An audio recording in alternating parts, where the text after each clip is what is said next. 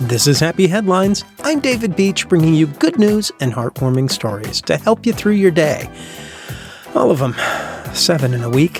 Here's today's story. Pippa Jackson had a bad dream. She had a dream about needy kids having no presents to open on Christmas. It was a bad dream, but rather than forget about it, she did something about it. She began an initiative to collect Christmas presents for deprived children. She's now working on her own challenge of making 200 care packages for children who otherwise would go without during the festive period.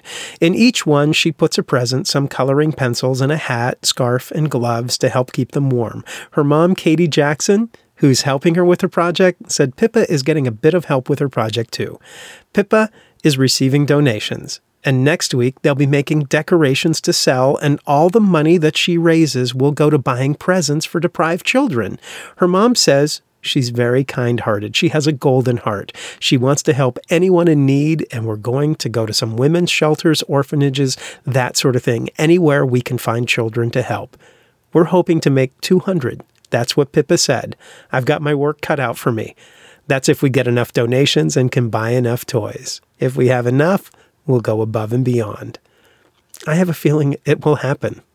That's awesome. Thank you, Pippa. And thank you, everyone that hears this story and thinks they can help. That's what it's about. It's a simple headline about a 4-year-old that had a bad dream, and she's making kids her age smile on Christmas. That is a happy headline. A simple step making a difference. Thank you for listening. Stay happy, stay healthy, and find a way to make someone's day.